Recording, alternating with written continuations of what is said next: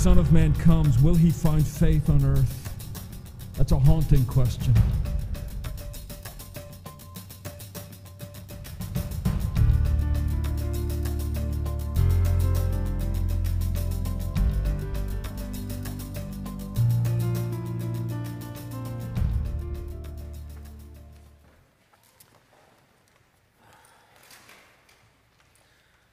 Oh, the wonder of the gospel. A marvelous, wonderful. You know, as we were singing, I couldn't help but think that the gospel was marvelous and wonderful to an almost 9-year-old, an 8-year-old boy in San Diego, California, 54 years ago. Do the math. 1961, I walked forward like a lot of our children do, and I took the pastor's hand, and I asked Jesus into my heart, I want to be baptized. Oh, the marvelous grace of God that saves little 8-year-old boys. I didn't know how wonderful it was. I think my next big thought was, can the Dodgers beat the Giants? I'm sure that's my next big thought. Because I grew up in a Christian home and I was in the church, and this is what you're supposed to do. And so I'd asked Jesus into my heart, I got baptized, and now we just went on with life. I mean, that's the way it was. Until I was a 13-year-old junior high school boy. Yes, I used to be one. At a Bible camp in Karatsu, Japan. The reality of God struck me.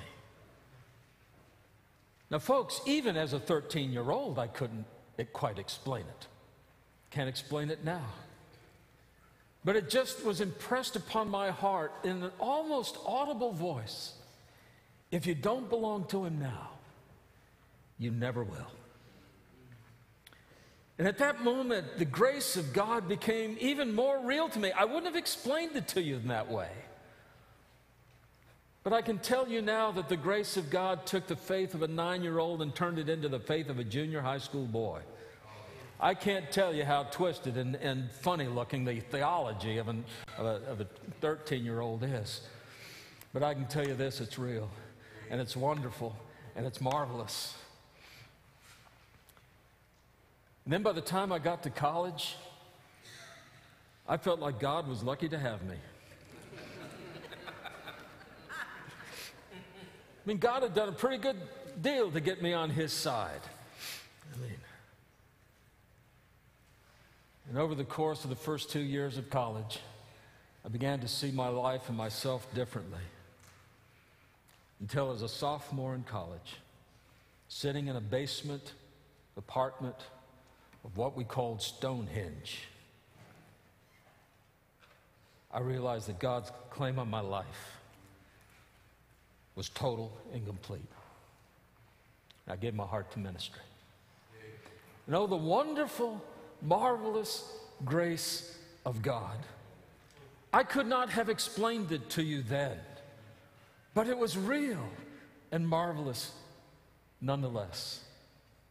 And since that time, I can tell you there have been moments in which the grace of God has just sort of taken quantum leaps in my mind and in my understanding and the impact that it's having on my life. Moments when I realized more deeply my frailty, more completely my weakness, and more profoundly my ignorance. And in those moments, the beauty of Christ just grew and grew in my mind and in my heart. I can tell you all along the way, Bert, it's been these aha moments. So that's who you are. Got it nailed. A few years later, oh, that's who you are. Now I've got it nailed. A few years later, now I see who you are. But I'm waiting for the next revelation.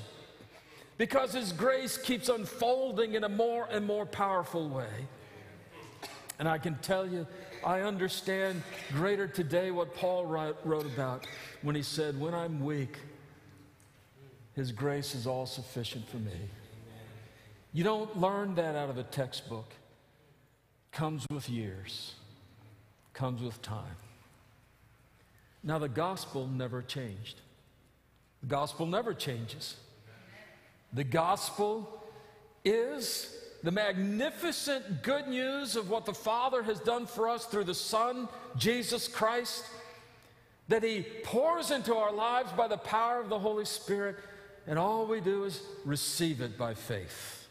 That gospel never changed. But the gospel that saved a 9-year-old grew into a gospel that claimed a 13-year-old, grew to a gospel that embraced a sophomore, and has grown every day since. And I look forward to the gospel growing and growing and growing in my life, never changing, always deep and profound, but growing in its impact on my life. I thank God for that kind of a gospel. Amen. Praise God for it. Am I the only one this has ever happened to? Is there anybody else who could echo my testimony? Now, isn't it true that when you give your heart to Christ, the whole journey is one of growing in these great moments, and then in little ways day by day? And I look forward to getting to the end of it all and looking back, saying it was all true. It was true all along. Just took me that long to find out. I don't know, maybe the first thing I'll say when I get to heaven is, that's what it's all about. And for all eternity, we'll just praise God and honor and glorify the Father for it. You know, there's something about that gospel when it has an impact on your life that gives you a definition in your life, and it tells you how to live and who you are and how to respond to things. And all of life is really about this gospel growing inside of us day by day, moment by moment. Paul wrote to the Colossians about this gospel. He wrote to them because they were in a world that was just murky and fuzzy, foggy. There were just all kinds of ideas floating around in their culture, religious ideas, philosophical ideas, what are technically known as cockamamie ideas. You know, these were all just floating around, and like most people, they were grabbing a little of this and grabbing a little of that, and if you ask them what they believed, they'd come out with just some of the most ridiculous things as they tried to stitch together a bunch of religions, a bunch of philosophies, a bunch of what they thought was common sense, what everybody knew, and they would just wind up in this very sort of distorted and perverted sense of what it means to be a human being. And Paul's writing to these Colossian Christians, and he's saying, in this kind of murky world, you need clarity. Later on in chapter 2, verse 8, he's going to say, look, don't be led astray by philosophy, by empty deceit, by the traditions of the world. He says, don't be led astray by your culture. Don't be led astray by what everybody knows to be true but isn't. Have your eyes focused on Jesus Christ. Your eyes set upon Him. And so that's why he's writing the letter to the Colossians. And we've been looking at it under the understanding of clarity, having a clear sense of what the truth is and who we are and who God is, having clarity in a murky world. Now, one of the first things we saw was Paul said, I'm praying for you, and that reminded us that prayer is a great way to focus your attention on the reality of who God is. When you pray, it's pretty hard to wander off from God. It's sort of like makes it more apparent to you. So prayer is a great way to give you that focus. And then last week we saw that those three Christian experiences of faith and of love and of hope were a good way to understand who we are and how we are to respond to one another and how we operate in the kingdom of God. And so prayer, and then faith, hope, and love and hope. And then this morning we look at the gospel as a great clarifier in our minds and how we grow. And the gospel grows in us and gives us clarity in a murky world. So look at Colossians chapter 1.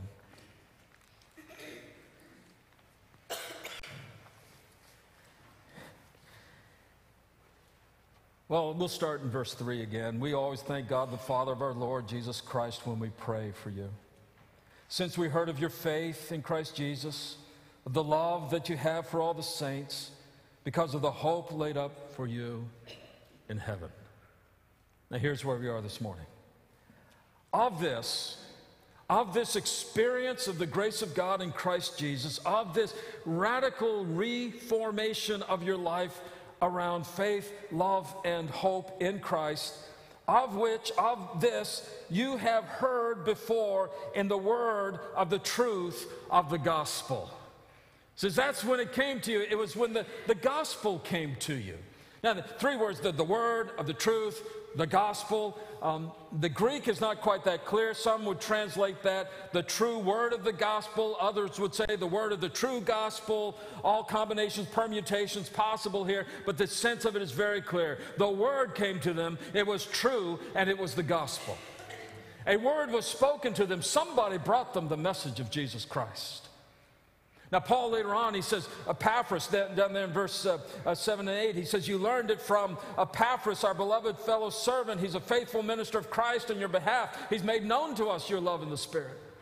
Epaphras evidently was one who, living in Colossae, and then perhaps traveling to Ephesus and hearing Paul and becoming a believer, came back home and things could not be the same. He couldn't just go through life as if nothing had happened. He started sharing Jesus with his friends, with his family. He started sharing Jesus with those whom he encountered, with his fellow workers. He just started telling them about this Jesus of Nazareth. Now, when Epaphras did that, of course, he encountered the opposition. He lived in a world that says whatever you believe is fine as long as you're sincere. He lived in a world that says as long as what you believe, keep it to yourself. Don't try to cram your religion down anybody else's throat. This may seem familiar to you. He lived in a world that didn't want to hear it. But he kept telling them about Jesus. And one by one would respond, and then another would respond, and then another, until there was a church, a collection, the body of Christ there in Colossae. And so they heard the gospel. Do you remember the person who shared the gospel of Jesus Christ with you? It might be just that one person. You know who it was. For me, it's a collection of people. It's faithful Sunday school teachers, it's preachers, it's my parents. So just a collection of people who shared with me Christ day by day, by example, by word, by actions. And that led me to that moment when I just came forward. I said, I want to be a believer. I gave my heart to Jesus. I want to be baptized. Little kids do that. They'll come forward, and in the morning they come forward, and they're shy. They're always shy, a little hesitant. You don't know what that big guy's going to do to you. Last kid who went up there, he hit him. I know he did. I didn't see it, but I've heard about it. It must have happened. They come up and they say, I asked Jesus into my heart. So the first thing I say is, well, can you explain the Trinity to me? What is the presuppositional prolegomena of your systematic theology? And they usually, no, they don't.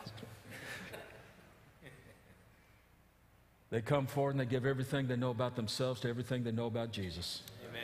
That's all you can do. Amen. That's all you can do. And I praise God that he honors the faith of a child.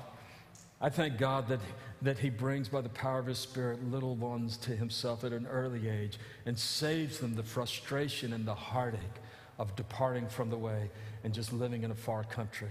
I thank God for that kind of grace. But they come forward, and they accept Christ. Do you remember the person who led you to Jesus? Remember the person who shared Christ with you?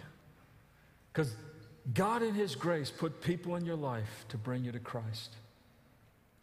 It was a word. It was a word that came to us. And Paul said, and it was a true word, the word of the truth. Now, at some point, it became apparent to us, this word is true. Now, at one moment, it's like, nah, that's not true. The next moment, yeah, this is really true. Now, why do people change their minds like that? I once asked a psychologist, I said, why do people change their mind? I wanted to know. The best answer he could give me, he said, people change their minds because of fear. Let me tell you why people change their minds. They see the glory and the beauty of Jesus Christ, and they fall head over heels in love with him. They see how attractive he is and how wonderful the grace of God is, and they just want more of that. The Holy Spirit plants it within their heart to love him and to want him. That's what happens. You know, at one moment it didn't make any sense to you, you rejected it. The next moment it's the most wonderful truth in the world and you can't get enough of it. That's grace of God. That's the Holy Spirit working in your heart, softening you, opening you, making you pliable, malleable in the hands of the Spirit, that he can shape you and form you into the kind of believer you need to be. So at some point it became apparent it was the truth. The word came to you and said, yes, that's true. And usually right along with that then is, and yes, it's for me.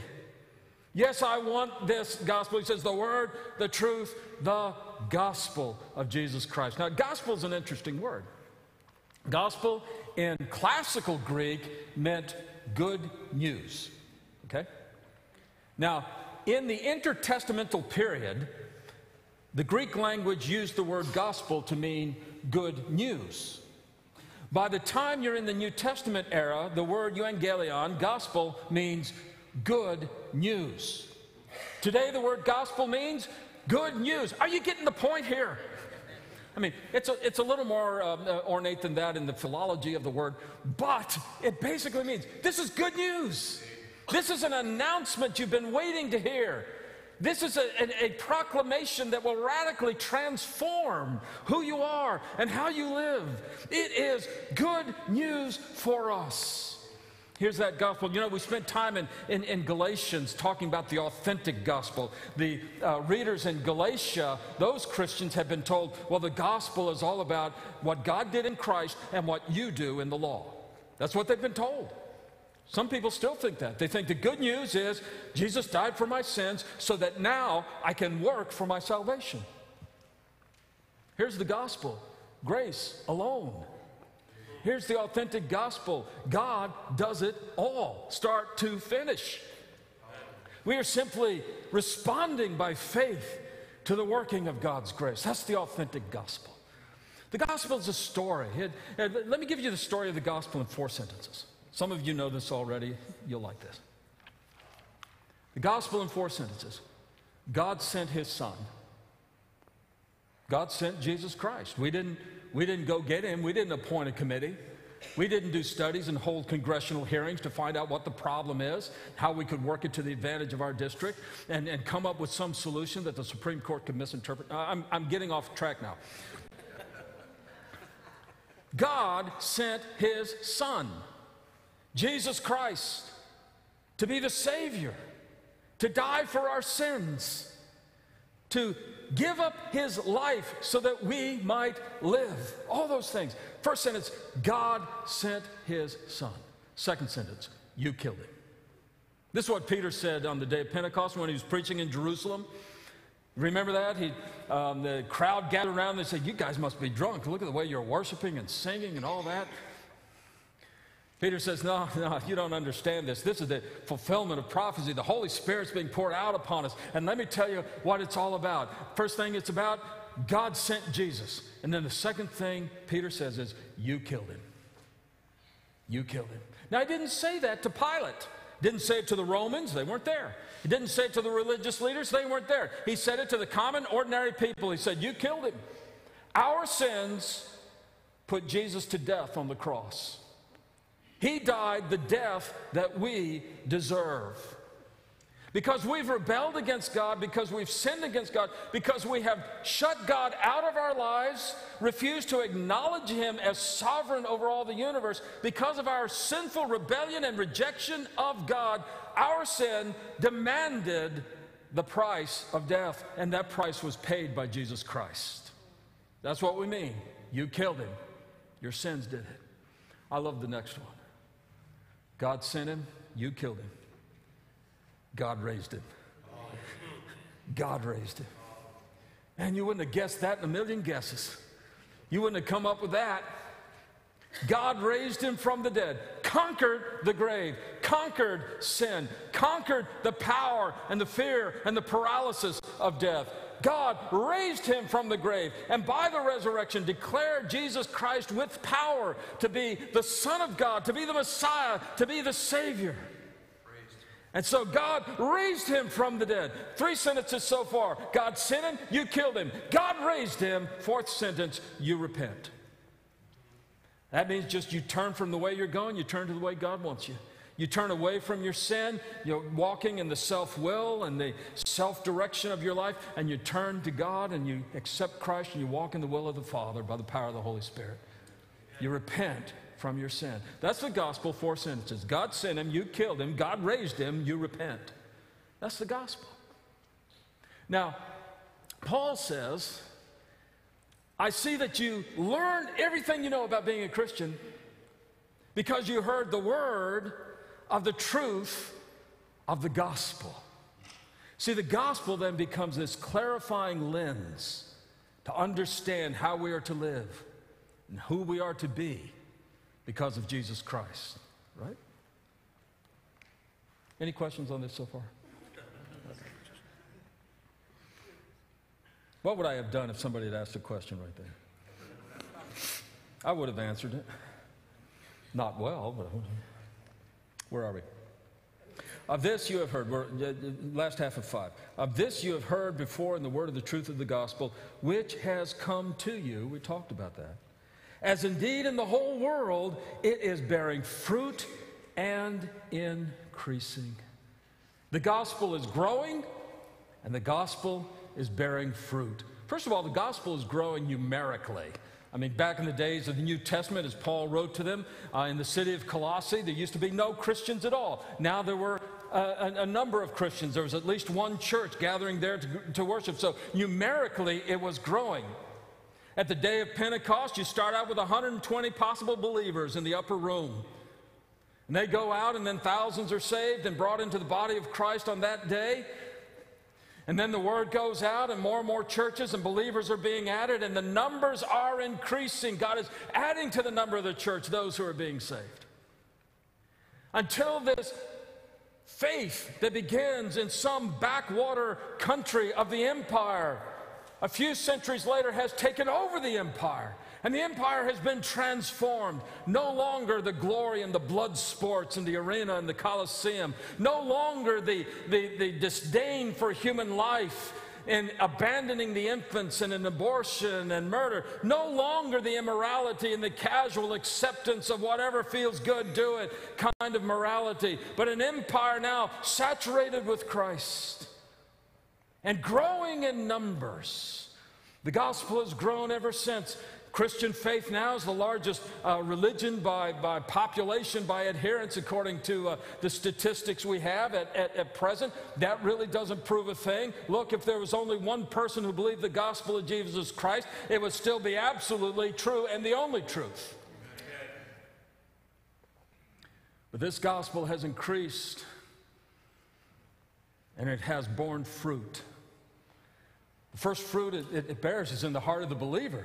You know, you accept Jesus Christ as your Lord and Savior. That fruit immediately, begins working in your life. The gospel bringing about the fruit of righteousness and what we talked about them in Galatians chapter 5, verse 22. You remember the 9 fruit of the Spirit. Debbie can name all 9 of them. Go ahead. Love, joy, peace, patience, kindness, goodness, faithfulness, gentleness, and self-control. Okay. But you remember in chapter 5, it says, look, you belong to Christ. You don't live in the flesh anymore. You don't live like an ordinary person. You don't just walk around and the sexual desires and the lusts of the flesh and the matters of the flesh just take over your body. No, now you're living in the Spirit. And because the Holy Spirit is at work in you, now the gospel bears the fruit of the Spirit in your life. In other words, we are saved by the grace of God, but then the grace of God keeps working and keeps bubbling forth in us. And one of the exciting things about being a believer in Jesus Christ is as you go through life, these fruit just keep coming up, and you say, thank you, Father. Patience isn't all there, but it's more there than it used to be. And the gentleness is coming along, and the faithfulness is coming along. And you just thank God every day for the evidence of the gospel in your life, because the fruit are coming up in your life. And so there's a fruit of the gospel that comes into the life of the believer. And you look for that. You strive for that. And you thank God and you praise God for that.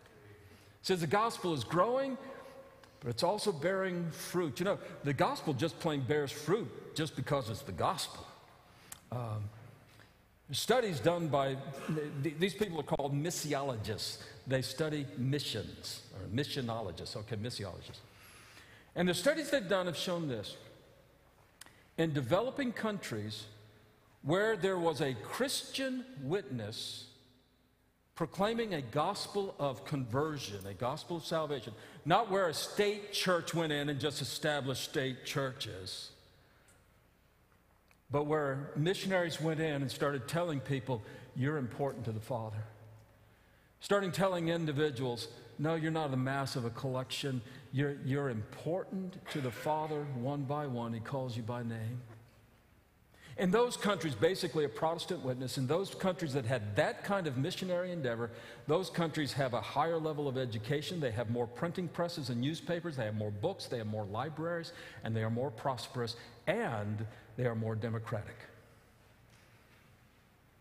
That's just a fact of sociology. The gospel bears fruit just because it's the gospel. But Paul says, you heard about all this in the word of truth, in the gospel, and this same gospel is increasing and it's growing and it's bearing fruit. That's what it's about.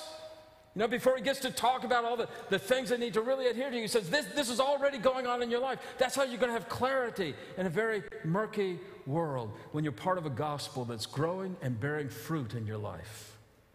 Now, let me illustrate how that might be important from the Gospel of Matthew. This Gospel of Matthew, chapter 13. Just real quick. Matthew 13:3, Jesus told them many things in parables, saying, a sower went out to sow, and as he sowed, that's what sowers do, by the way. And as he sowed, some seeds, I'm sorry, there's a little thing in the back of my mind that's saying, that's great alliteration. A sower went forth out to sow, and as he sowed, some seeds.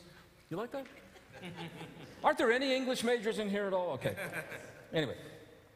And as he sowed, some seeds fell along the path, and the birds came and devoured them. Other seeds fell on rocky soil where they did not have much soil, and immediately they sprang up since they had no depth of soil. But when the sun rose, they were scorched, and since they had no root, they withered away.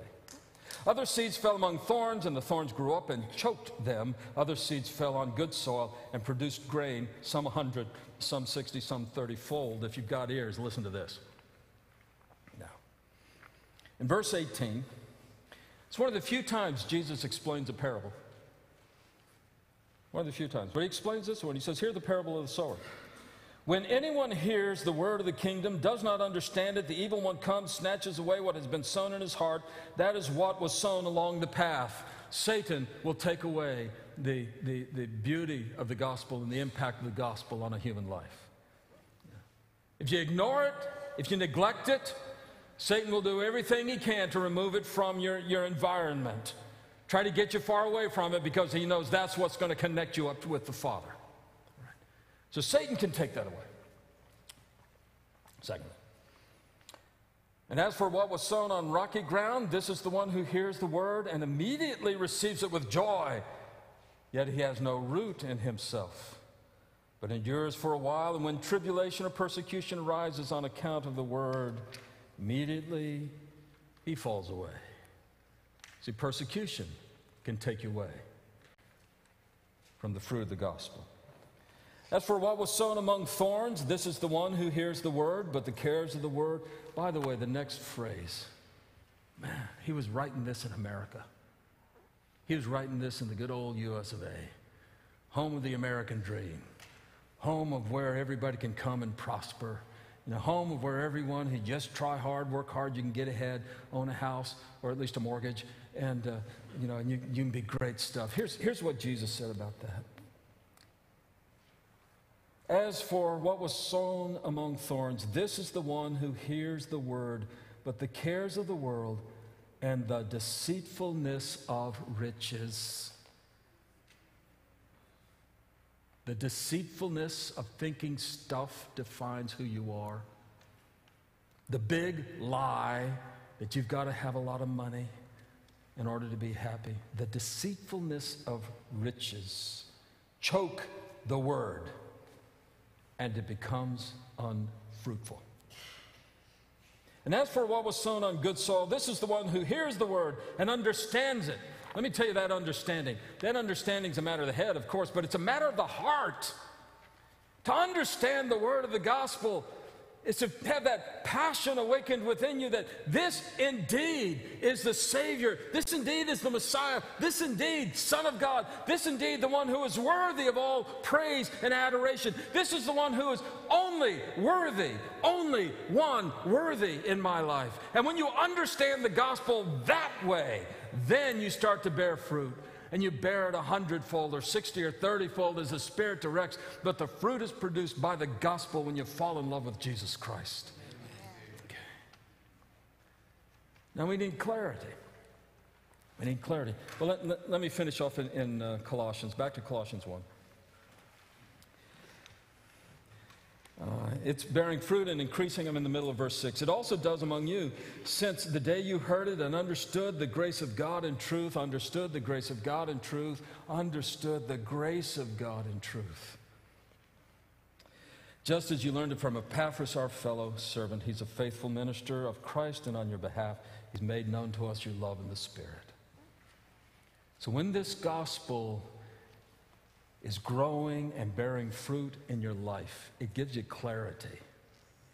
It strips away all the falderall, Greek word for that, falderolis, yes, I can.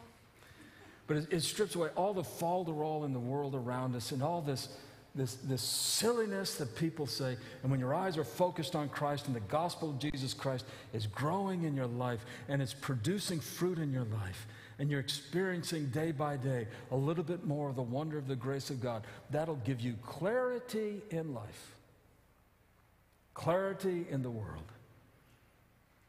And so this morning I would just ask you, is the gospel bearing fruit? Is it growing in your life? Day by day, do you glory in coming before the Father to give him honor and praise, just to worship him? Day by day, is the Son more important to you, that you want to be like him? You want to make him known and manifest in word and deed? Are you yielding to the Spirit a little bit more every day? That the Holy Spirit of God would be transforming your life and bringing about the fruit of the Spirit. Because that's what will give us clarity. Again, folks, rough times are coming. The rough times are coming. It'll take just a little while, but they'll get here. And in those moments, we had better be clear on who we are in Christ Jesus. And when the gospel's planted in your life and is bearing fruit, you'll have clarity in a murky world. Let's bow together in prayer. And gracious Father, how thankful I am that we don't have to figure you out. You reveal yourself to us. How thankful we are, Father, that we don't have to ascend into heaven to bring you down to us, but you have come down to us in Christ Jesus. Father, how thankful we are that it's all grace. And so I pray that this morning your Holy Spirit would be poured out upon us, that hearts would be turned to Christ, that the brother and sister who struggles today would have the courage of faith just to believe, to follow, to obey all that you would set before us. That you would get the glory, Father, and that we would have a clear vision of Christ, our lives belonging to him. I ask it in Jesus' name.